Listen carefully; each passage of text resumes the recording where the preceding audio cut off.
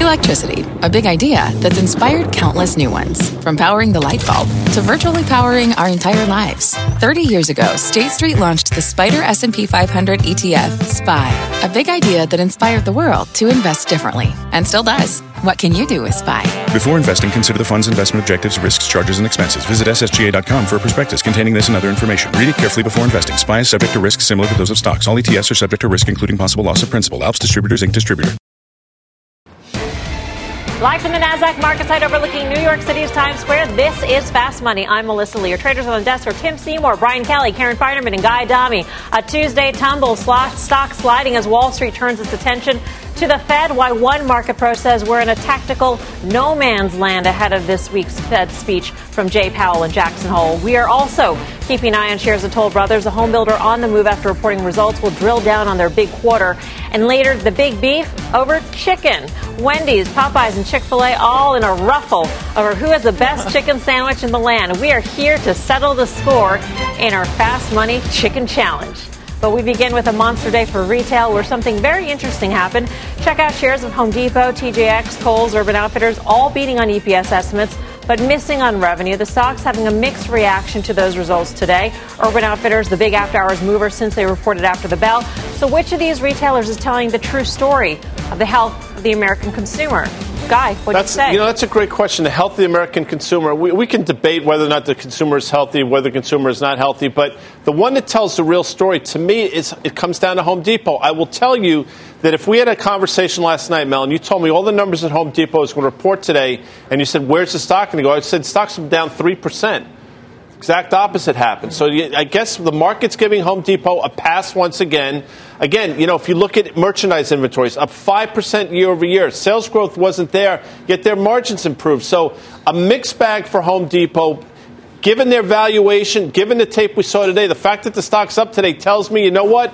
The stock wants to continue to go higher. So typically I'd say take profits here. I think you got to stay with it, given what we saw today. In 3 months going into this report, the stock was up about 14%. So it's not like it was super soft going in, and here they are with a rally. Here they are at the rally. They're a premier operator, right? So they should trade at a good multiple. They do trade at a really good multiple.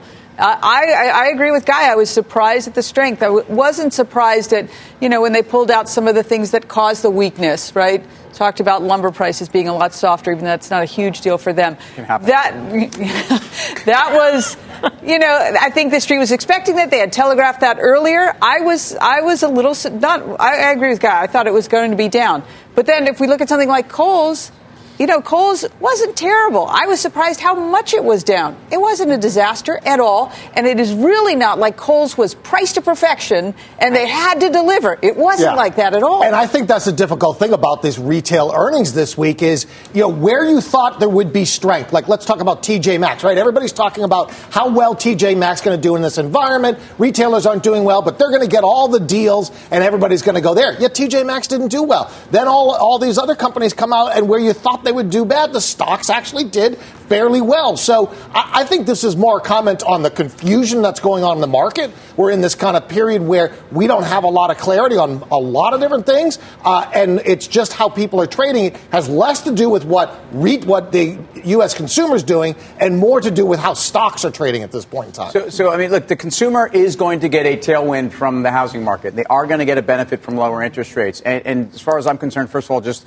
in the broader picture, consumer confidence, if you look at the correlation of consumer confidence and the NAHB index, the Housing Bureau index, they're very closely aligned. Until that really breaks down, I think the consumer's in fine shape. When you look at actually the dynamics of lower interest rates and what that means for certain parts of the country, not all, that are doing much better. There actually is a bit of bifurcation there. But for Home Depot, look, the trends for housing spend, I think, remain extraordinary. So, yes, there was some one-off, I think, transitory, whether it's labor, whether it's lumber deflation, whether it is the fact that these guys actually are seeing some other price input pressures. They have vendors who have the ability to adjust their manufacturing to other places, unlike many other retailers. And in terms of competition and in terms of the competitive landscape, right now, I like Lowe's too, but they're so far ahead of Lowe's, and they have no other competition. And then the professional services is a chance where they're actually seeing some margin improvement. So the fact that they beat on the EPS, some of that was a tax gain.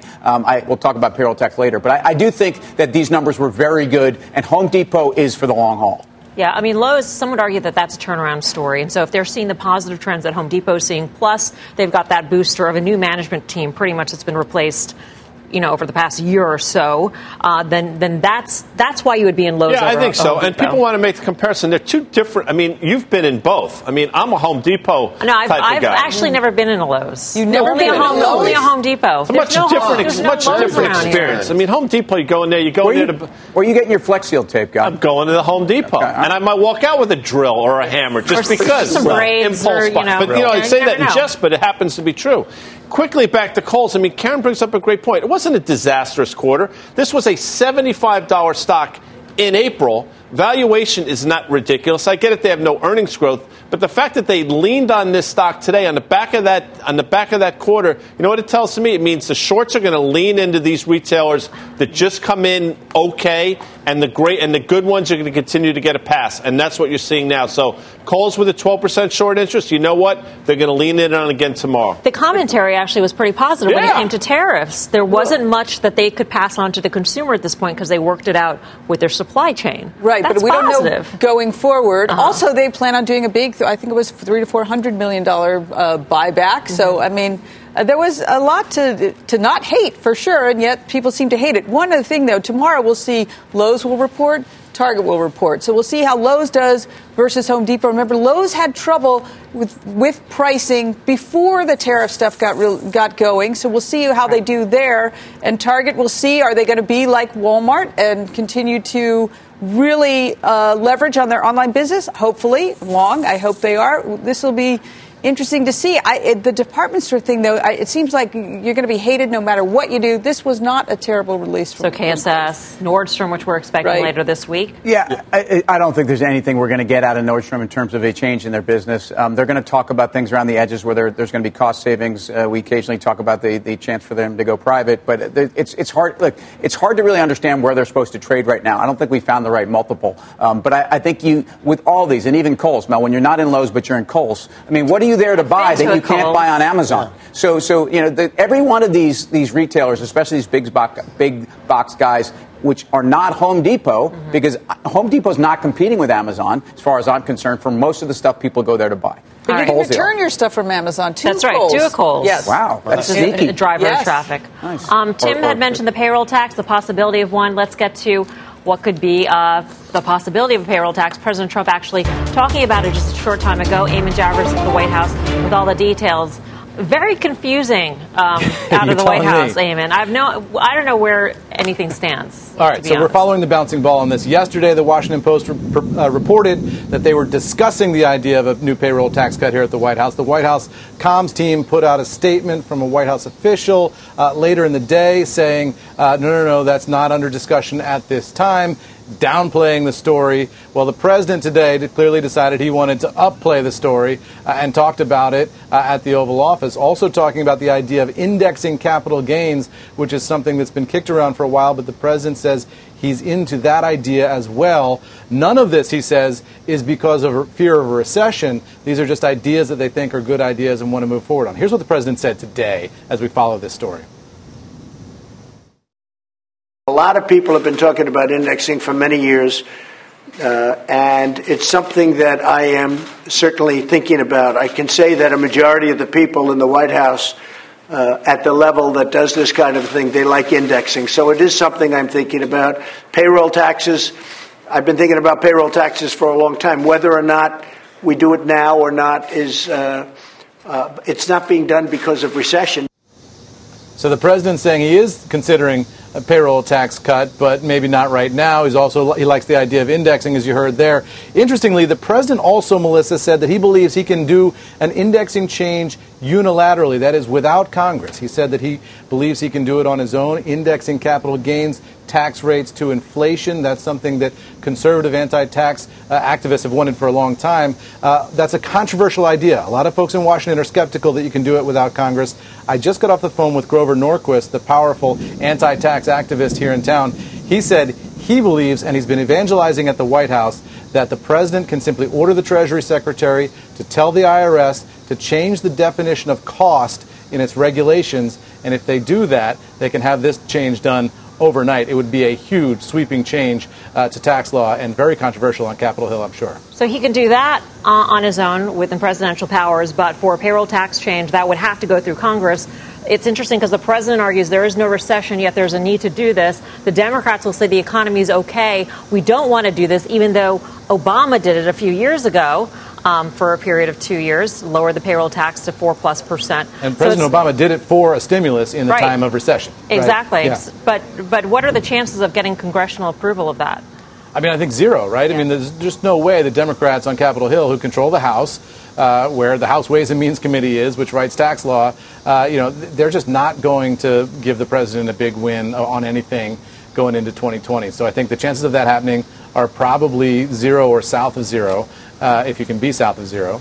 And I think on the other front, this argument that the president can unilaterally change the capital gains rate by indexing to inflation, this is an argument that Grover Norquist has been making publicly and has been making inside the White House to a lot of. He told me he's spoken to everybody at the White House except the president of the United States about this and gotten a lot of good feedback. And he feels like it's something this White House is about to do any day now. That's going to be controversial. There are people in town who argue that that's just not possible under the law. All right. Eamon, thank you. Eamon Javers covering the White House for us. What would be a bigger boost? If you could have either, what would be the bigger boost for the economy in your view? Clarity about what's going on. That'd be the bigger boost. Would you rather? That's my would you rather takeaway clarity from this, or clarity, right? Brian? Well, what are we getting? Tariffs? Are we getting a payroll tax cut? Are we indexing capital gains? What do I do? What's going on? My takeaway from this is that the Trump administration is looking for ways to have the tariff and the trade war go on longer than most people are anticipating, as Guy has said for over a year now. And these are ways to offset it so you don't have a recession going into the election. And I think that's the only takeaway. Other than that, I don't know how you make a decision on this type of chaos. How does it change your current decision not knowing what the clarity is between a payroll tax reduction and indexing capital gains? Well, or tariffs. Really, we don't get a payroll tax deduction. I understand the point of uncertainty and wanting clarity, but in terms of making an investment decision, it's just posturing. Look, if this is all we have, this is very, very flimsy. Okay, this isn't going to do anything. Payroll tax is coming from saved, not spent income, as far as I'm concerned. This isn't going to drive some kind of a spending, and it didn't work for Obama. So the best thing they can do is get rid of the tariffs. That to me is what we have to do. And if we don't like Huawei and ZTE, let's go after them. But that's not what this is all about. And I think, again, payroll tax to me for an administration that's telling us how strong the economy is over and over again makes zero sense. All right, we are hardly out of the retail woods. More big names are reporting results later this week. So what names need to be on your radar? Let's go off the charts with Chris Verone over at the Plasma. Chris, take it away. Hey, Mel, yeah, so at least when we look at retail here, I think what we need to remember is how bifurcated this group is. So this is the XRT. I think very tactically, you're likely washed out enough right near that very big 38 level that's been support over the last couple of years. You have some oversold readings on RSI. We've seen that in the past. I think it's not unreasonable to think you can get some type of a bounce here, maybe 40, 41. But I think what we need to remember is the trend of this chart. And the trend and the structural trend is still down. 50 is below the 200. 250 are both downward sloping. So when we take a step back and look at the longer-term picture here, this is the 10-year XRT chart, we still see one big top formation that's taken shape. So when you're rallying into a top, you still want to be a seller of strength, or at least be very, very selective of what you own and what you don't own. So I'm going to give you one long and one short. On the long side, reports tomorrow, Target, it's one of the better-looking names here. I mean, this is a stock that has largely been basing for the better part of the last 4 or 5 years. It's pushing right up against that very critical 90 level. I think ultimately it breaks out above that. And one of the reasons we get there, if you look at Target relative to the S&P, it's actually quietly starting to outperform here. So you're getting paid to wait before this breaks out. I think ultimately higher. Here's the call. Then on the short side, Foot Locker, FL, just the definition of a top. Failed, lower high, broke a couple weeks ago. Moving average is all downward sloping. I think this is a name that reports Friday. You can be short into the number. But I think the takeaway is it's a very, very diverse group. We're skeptical enough where you have to be very selective of what you own. Target good, Foot Locker is a short. Come on over, Chris. Joan will bring the chair in. I love the new music. Because it's very Really? it's Carol Burnett-like, Make it your ringtone. and yet it's not. That would be awesome. Can you teach me how to do that maybe in the commercial break? In the break. Are there any broad, I mean, I know you said you have to be careful of what you own, but are there broader trends? Do, for instance, a lot of the department store charts look terrible, and the Walmart and the Targets of the world look a lot better? Yeah, I think what's so striking is how this just cuts along two very different lines. We know the department stores are bad, but they've been bad for years and years and years. Walmart's emerging strength here. Target's emerging strength here. So every name in this group is not a loser. And when you look at the XRT, there's such a diversity of stocks in there. There are things like Carvana. Carvana's a great picture. I don't know if you guys have seen it. High short interest about to break out here. Walmart's actually starting to outperform Amazon here as well. So when you look for some of these big dynamic changes that are underway, it's happening at the stock level, not at the group level. I think that's very important. So I'm actually long Foot Locker. I know they report on Friday. And, to me, I don't look at the charts. I look at the fundamental valuation and where this has been. And it has maybe not never, but almost never been an evaluation like this.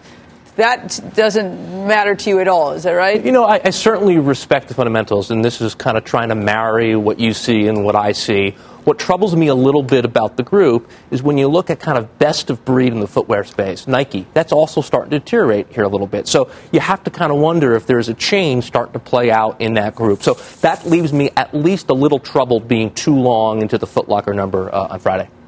So, Chris, I'm glad you brought up Nike because a lot of we know what's going on. People are going direct to consumer. Nike is making this big direct to consumer push.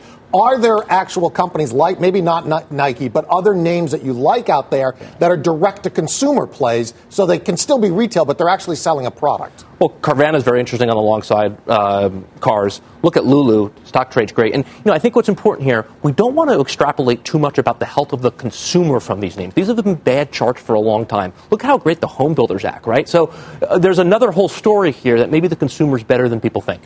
Chris, thanks. Thank you. Let's see, Christopher on Strategas, quickly. JW Nordstrom's. I know it's crazy, but it's a huge shortage. It's 27%. There's a journal article yesterday saying Nordstrom's has done everything right, but the stock has been suffering. Now 30% of their sales are e-commerce. I'm telling you, if they just say something remotely decent, you're going to have a huge short covering rally. We've seen it before in JWN. Coming up, Toll Brothers reporting after the bell. We'll tell you what has the stock coming off its highs in the after-hour session. Plus, we're gearing up for Jay Powell's big speech from Jackson Hole Friday. Top strategist Tony Dwyer will tell you what to expect and how to position your portfolio. We're live from Times Square in New York City. Much more Fast Money right after this.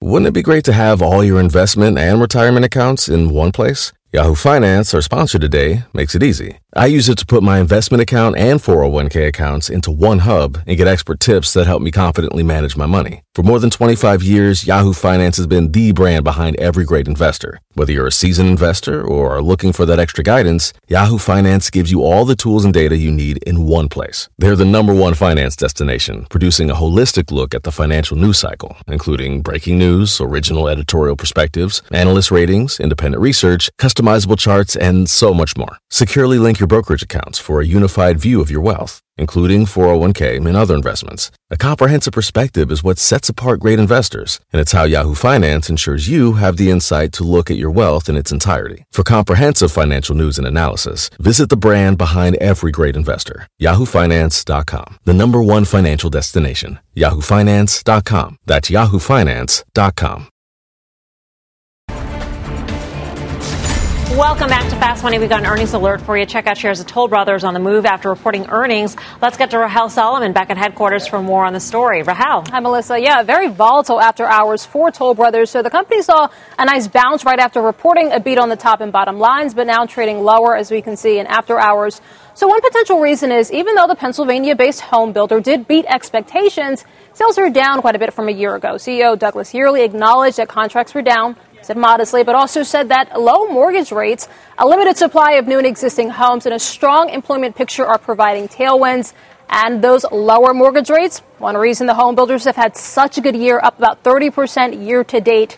And we'll hear a lot more tomorrow morning on the conference call. One thing specifically that investors will be listening for, any signs of a slowdown in the luxury real estate market, and also any potential pressure on construction costs due to tariffs. Melissa, I'll send it back to you. Rahel, thank you. Rahel Solomon at headquarters. Guy Adami. $35 is where you buy this against. Listen, since April, the stock has basically been trending slightly lower. It's not a big deal. People say valuation is compelling. The quarter was good. A lot of the metrics in the quarter were good, but the stock just can't get out of its own way. So if you want to play it, you buy it, you get long, you stop out below 35. But personally, I see no compelling reason what on I any of the was home builders going here. to ask you before you jumped out of the gate. Wow. Like it's like slow down there. False start. Camper. False start. Like, Camper. What's that guy's name? Usain Bolt. I asked you yesterday, Depot or Builders? Oh, that's right. Right?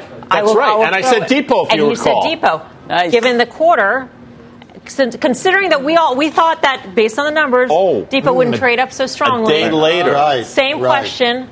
Tim Seymour. Look, I have to be consistent. Definitely Depot. I think in Toll, you have a very interesting valuation at a time when I think there are tailwinds for their core business.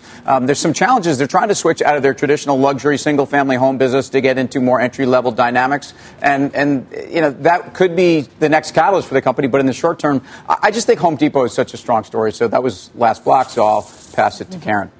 I like the Depot story. I like that consumer element. I have been confounded. I can't understand why the home builders don't trade better, right? Yeah. It doesn't get any better. People are employed, right? I guess they can't find. Rates are low. It doesn't make sense to me, and yet.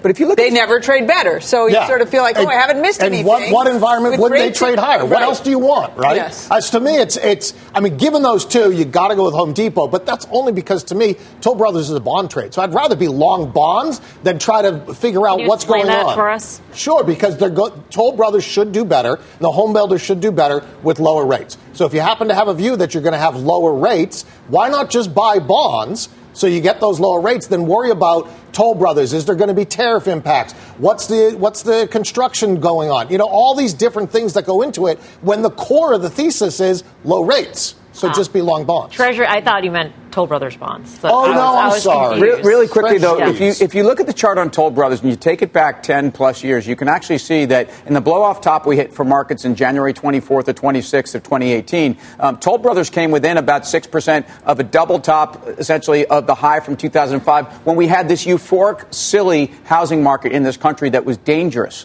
So if you can't tell me that it hasn't come back to its former glory, and trading around here is probably where it belongs. All right, we're just getting started here on Fast Money. Here's what else is coming up on the show. Game on in the streaming wars. Apple upping the ante in a big way. We'll break down who will take the crown in the streaming race. And later, calling foul. It's a full-blown food fight over who's got the best chicken sandwich. We'll settle the score in a good old-fashioned Fast Money taste test. So don't fly the coop. Fast Money is back right after this. What's on the horizon for financial markets? At PGIM, it's a question that over 1,400 investment professionals relentlessly research in pursuit of your long-term goals. Specialized across asset classes, but united in collaboration, our teams provide global and local expertise. Our investments shape tomorrow, today. Pursue your tomorrow with PGIM, a leading global asset manager. This podcast is supported by FedEx. Dear small and medium businesses, no one wants happy customers more than you do. That's why FedEx offers you picture proof of delivery, packageless and paperless returns, as well as weekend home delivery to 98% of the U.S. on Saturday and 50% on Sunday. See the FedEx service guide for delivery information. FedEx Ground service is also faster to more locations than UPS Ground. See what FedEx can do for your business. Absolutely, positively FedEx. Welcome back to Fast Money. It is a huge week ahead for the Fed. Tomorrow we get minutes from the Fed's last meeting, and then it's all about Jackson Hole. Fed Chair Jerome Powell speaks on Friday, and our next guest says we are in a no man's land until we hear from the Fed chief himself. Let's bring in Tony Dwyer, Chief Market Strategist at Canaccord Genuity. Tony, great to see you. Great to be back, Mel. Until the Fed chief speaks, meaning Friday or meaning the next Fed meeting? Well, you got the FOMC minutes on Wednesday, so you're going to hear what the two dissenters in the last rate cut meeting had to say. Rosengren's already talked a little bit.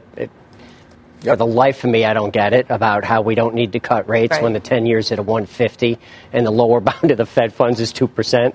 So, I always love to remind clients that the market has a little bit better of a track record in calling recessions than the Fed. So, we think that the Fed needs to get aggressively more accommodative.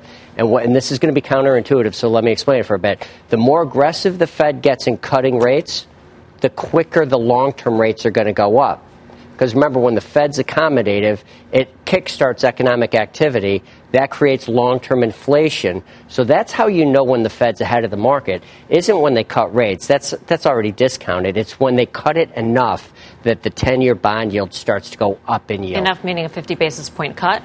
50 basis points cut or a 25 basis point cut with some kind of monster accommodative framework that I don't know about right now, but they need to get ahead of the market. What's happened here is, the market forecasted a 25 basis point cut, but it was such a poor effort on the press conference. The market wasn't convinced they're serious, and the long bond kept going down in yield. All right, so let me just play devil's advocate for a minute.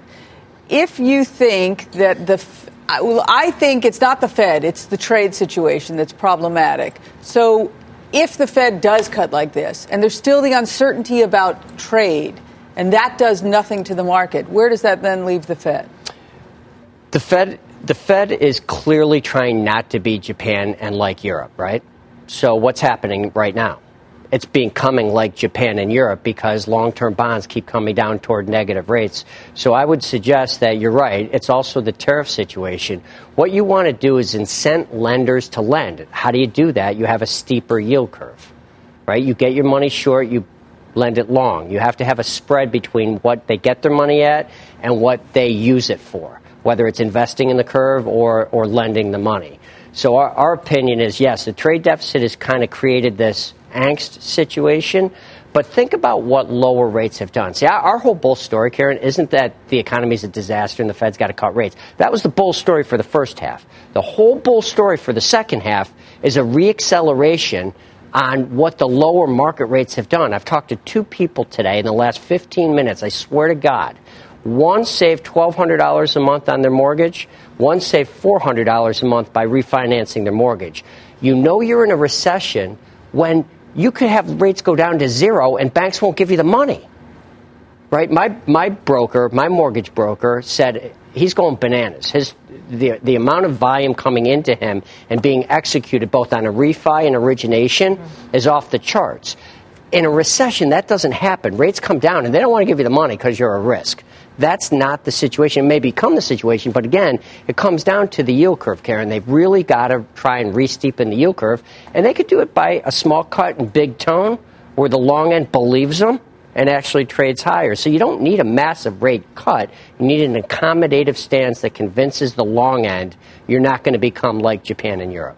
So, Tony, you've talked about the yield curve and how you don't get a recession until the yield curve's inverted and there's no lending, but also when it starts to re-steepen. Correct. So let's say the Fed's successful with this. They re-steepen the yield curve. How long to the recession?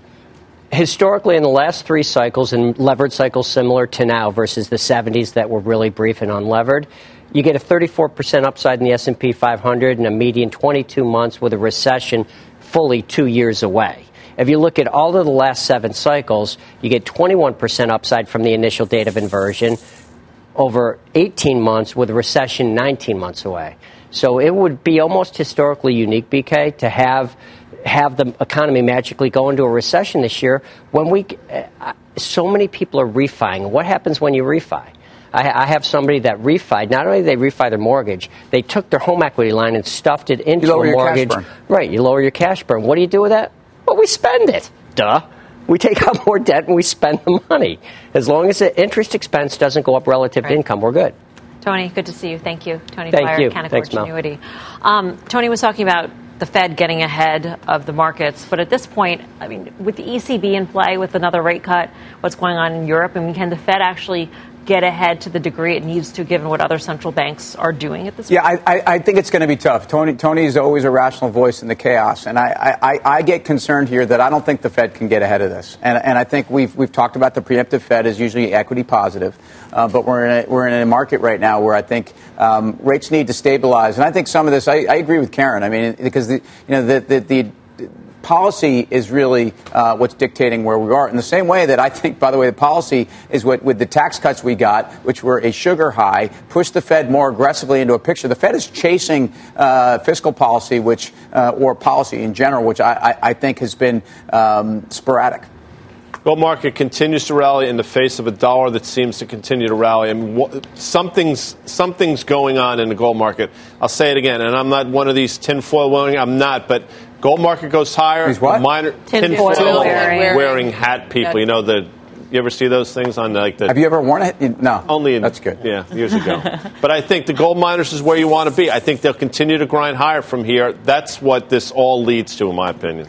Coming up, Apple looking to take the crown in the streaming wars. We'll tell you what the tech giant's $6 billion bet on the content means for the space. Plus, Wendy's, Popeyes, and Chick-fil-A embroiled in a chicken fight that has dominated Twitter for the last 2 days. So whose chicken sandwich is really king? We will settle the score.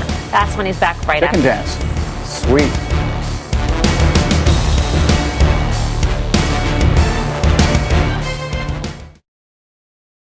Welcome back to Fast Money. The streaming wars kicking into high gear as Apple pours more than $6 billion into star-studded programming for its upcoming Apple TV Plus streaming service. Apple also going head-to-head with Disney, which plans to launch its streaming service this fall. But the space is already crowded. Big players like Hulu, Netflix, HBO. So will Apple be able to take a big bite out of the streaming space? Tim. They will. I'm not sure if this is going to do anything for Apple's revenues at this point, at least in the short run. I do think that Apple Plus and the dynamics on the services side are part of a overall bigger picture. But it has everything to do with what you don't want to invest in Netflix. I mean, look how Netflix has performed since Disney made their Disney Plus announcement, and you've got HBO Max, and you've got now Disney. I mean, they're coming for you, and they're coming hard. And that valuation makes zero sense in this environment. When do we want to see it pay off then? I mean, at what point, you know, if Apple can spend $6 billion, and I understand that it's a pittance compared to the cash pile that they have. Yeah. But still, as a shareholder, it doesn't move the needle really from that part of the story. I mean, obviously you talk about services, that does move the needle. But I agree with Tim that how do you have an Apple valuation and a Disney valuation, Time Warner valuation, and I know they're not the cleanest because they have other things, and then a Netflix valuation way up there, that doesn't make sense. So how does that get adjusted? It has One comes down. I think Apple it has goes up. Well, Disney's come up. They could both come Disney's up. definitely come up. It has pre-rated. I mean, and it should. Yeah. Yeah, but I mean, this is the do or die moment for Netflix. Tim's talked about it for a long time. Once competition comes in there, they no longer have that moat around their business. The moat around their business is spending a ton of money. Well, now you're up against companies that have massive balance sheets, Apple and Disney, to throw at it. So I would be short probably of Netflix. I think that's the trade here, and maybe long of some Hollywood real estate, because people in Hollywood are going to get paid. You were a Grey's Anatomy fan, right? I can imagine. What do you mean was? You watch all 85 seasons nice of laugh it. track. Shonda Rhimes, powerhouse, went to Netflix. And so you would think that would help, right? Exactly. But, you know, it's interesting. And Tim, good for Tim, by the way. He stood to his guns in Netflix, and it's panning out now in a meaningful way. But, you know, there's another company sort of in the Netflix world that we've talked about from time to time, reported on August 8th. Maybe you know, heard of the Roku? Oh, yeah. That's been an absolute monster. So you talk about valuations not mattering. Well, clearly it doesn't matter there, but people say, in terms of over the top, they're the pioneers. They're getting it done. A lot of people think at the whose stock expense? Can at whose expense? And you Netflix. wonder, maybe it is Netflix. So maybe Roku, out of all the names we just mentioned, really? Maybe that's the one that's emerging. Would you rather? Well, they are the pure play of what Netflix used to be. Exactly. I mean, Netflix at one point was the portal. It was essentially the pipe. It was the final mile. Whatever cliche you want to throw at So you would rather have the pipe and the final mile as opposed to a pipe plus content? Look, Netflix heroically has moved from being the pipe to producing some real content and competing and being way ahead of everybody else. But at this point, the guys with the real content and the guys that don't really have content in Apple are coming for them at a time when the pure play, people can appreciate the pure play. The pure play works with Apple. Roku loves Disney. Roku loves Apple. That's the call here. Still ahead, Salesforce gearing up to report earnings this week. We'll tell you how options traders are betting on the cloud stock ahead of the numbers. But first, the Fast Money Chicken Challenge. Wendy's, Popeyes, and Chick-fil-A locked in a big beef over who has the best chicken. We're going to put it to a taste test and settle the score when Fast Money returns. Welcome back to Fast Money. Check out shares of Beyond Meat soaring today after J.P. Morgan coming out with a juicy note on the stock. It is our call of the day. In fact, J.P. Morgan upgrading the stock to an overweight, saying with another guidance raise potentially ahead and the stock about 40% off its highs, we think the stock is appealing once again. Beyond Meat has indeed cratered off of the highs after the company announced a secondary offering on its earnings report back in July. But at this price, is Beyond Meat looking a little bit more tasty? Guy? For me, no. But let me say this. When it was $100 and we talked about people taking half their position off and riding the rest, I thought it was overdone there. So it's hard for me, in terms of just being diligent and being forthright, it's hard for me to wrap my hands around the story. Maybe if we get a rally and it can stay above that secondary price for a few days or so, I'll take another look at it. But here, no, I can't get my arms around this at all. J.P. Morgan also citing the possibility of getting some more food service contracts, so sort of big commercial customers, not just the retail element. BK? Yeah, I think that's the real play here. And actually, I kind of like it here. Now, I'm not talking about valuation, not talking about any of that, but all I know is there's tremendous demand for their product. The stock has traded down into support area. Let's call it the 136, 140 level. So it's not without risk, but you have a price to shoot against, and you have the potential for more wins on the commercial side. So I think it's worth a shot. Karen? I don't know. They have to guide higher, and they have to sign up more partnerships if they have any shot of supporting this valuation. So that should already be baked in. To me, it's on a 45% short interest. How do you play that game? It seems so risky. I believe in the concept, absolutely, for sure, but also I believe in competitors coming in. I couldn't own it here. Tim? Remember the chipwich guy? This is the chipwich of today. Everybody made a chipwich within a year. So I think the fact that this is going and you're getting your food service contracts just means that all of the, how about Cisco getting involved? Not the tech company Cisco, but the one with an S. You have all these dynamics where all these major food players, now that people are introduced to this taste, why do these guys own this space? There's no way they do. This valuation is insane, and this is going to look comical. I bet it's $80 before it's $200. All right, well, from fake meat to a real big beef on Twitter, drama turning into an all-out chicken fight between Chick-fil-A, Popeyes, and Wendy's. The three fast food joints in a flame war over who is the best chicken sandwich. It started when Popeyes launched theirs. That ruffled the feathers of Chick-fil-A, which tweeted, "Bun plus chicken plus pickles equals all the love for the original." Popeyes fired back, quoting that tweet with a simple, "Y'all good?" And the battle was on. Wendy's entered the fray, tweeting, "Y'all out here fighting about which of these fools has the second best chicken sandwich." That got Popeyes clucking mad, saying, "Sounds like someone just ate one of our biscuits because y'all looking thirsty." And it didn't stop there. Several tweets and a ton of social media traffic later, the fight raged on. So we thought we'd settle the score for ourselves. It is the Fast Money Chicken Challenge. Guy here will decide which chicken sandwich reigns supreme once and for all. Guy will put the blindfold on while guys Please back. make sure that I am... Well... I'm visually impaired here. Okay, he passes my test. Jonah, why don't you bring in the chicken? Mel, Nicely done. You're my eyes, Mel, as I've said before, so you have to help me. So we're going to start off in no particular order. The smell is wafting now. It is quite aromatic. What is the rules of this game? What am I trying to ascertain? Am I going to tell you? What is the best chicken sandwich? The best chicken sandwich. Okay. Very straightforward. Thank you. Here you go. Oh, you give me the actual dish. Do you want me to hand you the sandwich? No. You got the dish there? Yes.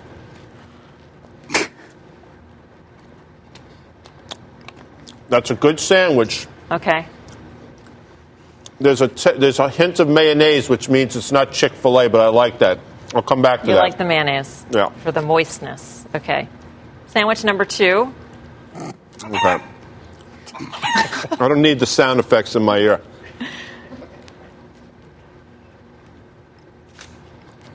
That's a feeble attempt at a sandwich. Oh, feeble. Yeah. Ooh, strong words.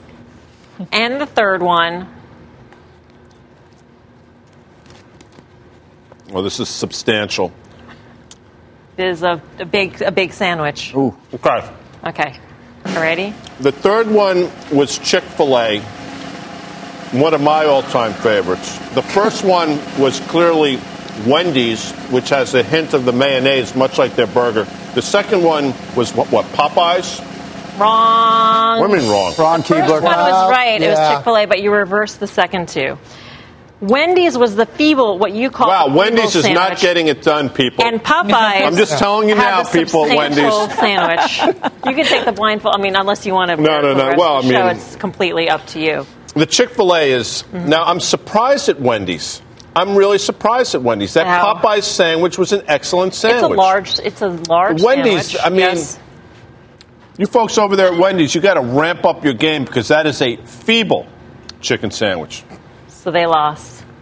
Clearly, the loser there. And I'm going to take my Chick-fil-A back to the desk if that's okay, Mel. All right. For the That's remainder good. of this show. Based on this, anybody have any recommendations? BK? Oh, you got to sell Wendy's on that. I mean, the fact that Guy doesn't like it, that's you don't need that. So you sell Wendy's on that.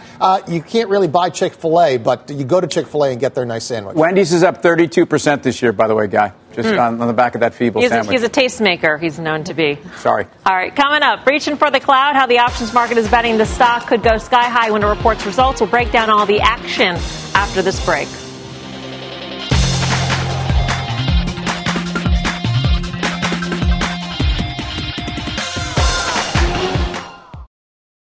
Welcome back to Fast Money. Check out shares of Salesforce up just 6% this year. The software giant has been on a shopping spree this summer, buying Tableau software for more than $15 billion and Click software for just over $1 billion. The options market now thinks those acquisitions could be a big focal point when Salesforce reports earnings on Thursday. Mike Coe is in San Francisco with the action. Hey, Mike.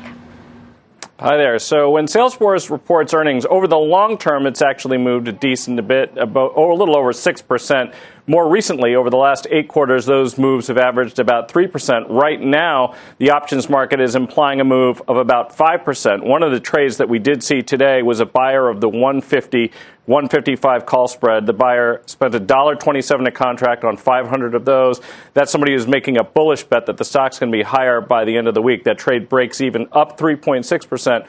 But will pay 3-1 if the stock rises 6% or more. But that wasn't actually the only interesting trade that we saw in Salesforce today. One of the other interesting things we saw was a sale of 1,200 of the November 120, 175 strangles. That's selling both the put and the call, and using those proceeds to help finance the purchase of a January 2021 130 put. The buyer of this trade spent about $1.1 million to buy what I think is probably a hedge against a long-term stock holding, and using basically the low that we saw late last year and this year's highs just shy of 170 basically as the goalpost to which they think the stock is going to go in the short term, but basically being concerned that there could be some risk in the longer term just in case the market turns south.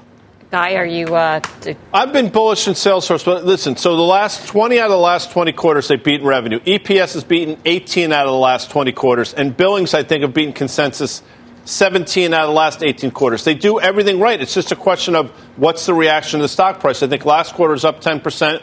In this environment, I think valuation matters. So although I'm bullish in Salesforce, I think you got to wait and see what they say post-earnings. Yeah, I actually think both of these trades are kind of interesting because if you look at how the stock is traded, it's between 140 and 170 effectively. 160 is kind of your resistance point, so that makes sense that you might want to sell something against that. I like the idea of having protection against the portfolio or against Salesforce in this particular case because I think in this environment it's very difficult to tell how the stock's going to trade, whether the earnings are good or bad.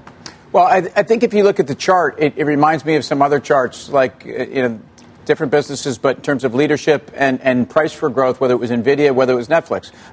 These are charts that look like you've seen the best days, at least for this cycle, probably 18 months ago. Salesforce, in terms of new products, has a lot of competition out there. The move into cloud is something that we're seeing a number of other players. Obviously, Oracle's competing. Obviously, there's other folks in the space. The valuation is what this comes down to. Companies obviously executing. People swear by the company. Benioff, I mean, there's no question that this is a great story.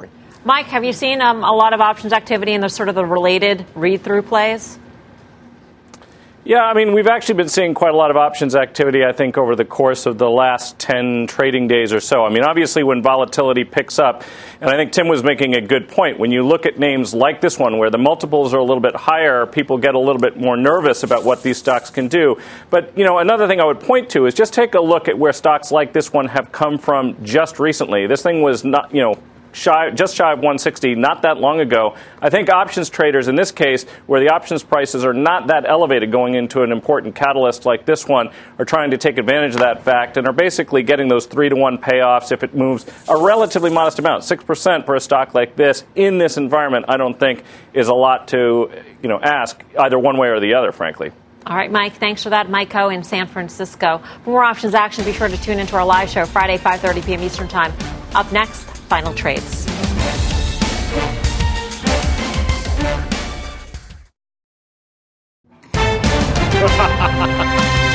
Why are you laughing? Zeppelin coming in. Loving that. Rocking hard. Check out shares of Toll Brothers. The stock hitting after-hour session lows down by more than 2%. We should note the company's conference call is tomorrow. Lower third-quarter profit. Sales declined, but it did beat analyst estimates. So there we are. Again, conference call tomorrow. We have a quick... we did a taste test. Communication breakdown. We want to be transparent about this. That's what we are here. And that is we picked up a Wendy's sandwich. It ended up being the dollar menu version of the sandwich, so it may not be as good. It was not as robust as the higher end. Yes. So I want to cut Wendy's some slack. If this goes off there, I apologize. Exactly. I'm a big enough person to say that. We just want to make sure the viewers have all the information. Yes, because if you get the spicy judgment. chicken sandwich, it's substantial. That was not a substantial meal for somebody of my size. Maybe we'll taste the other one tomorrow. Final trade. Laugh track. We talked about Apple and content. While that is not the reason to buy this company, certainly the follow-through that we're seeing from this company in terms of their service offerings, of which content is one of them, is something to be excited about. BK. You make hay when the sun shines, so you sell SPY or buy some puts, protect yourself here. Karen? Yes, deep in the heart of retail earnings, I like Target for tomorrow. Guy? Junior gold miners, Melissa Lee, that comes out GDXJ. That does it for us to see back here tomorrow at 5 for more Fast Money. Mad Money with Jim Cramer starts right now.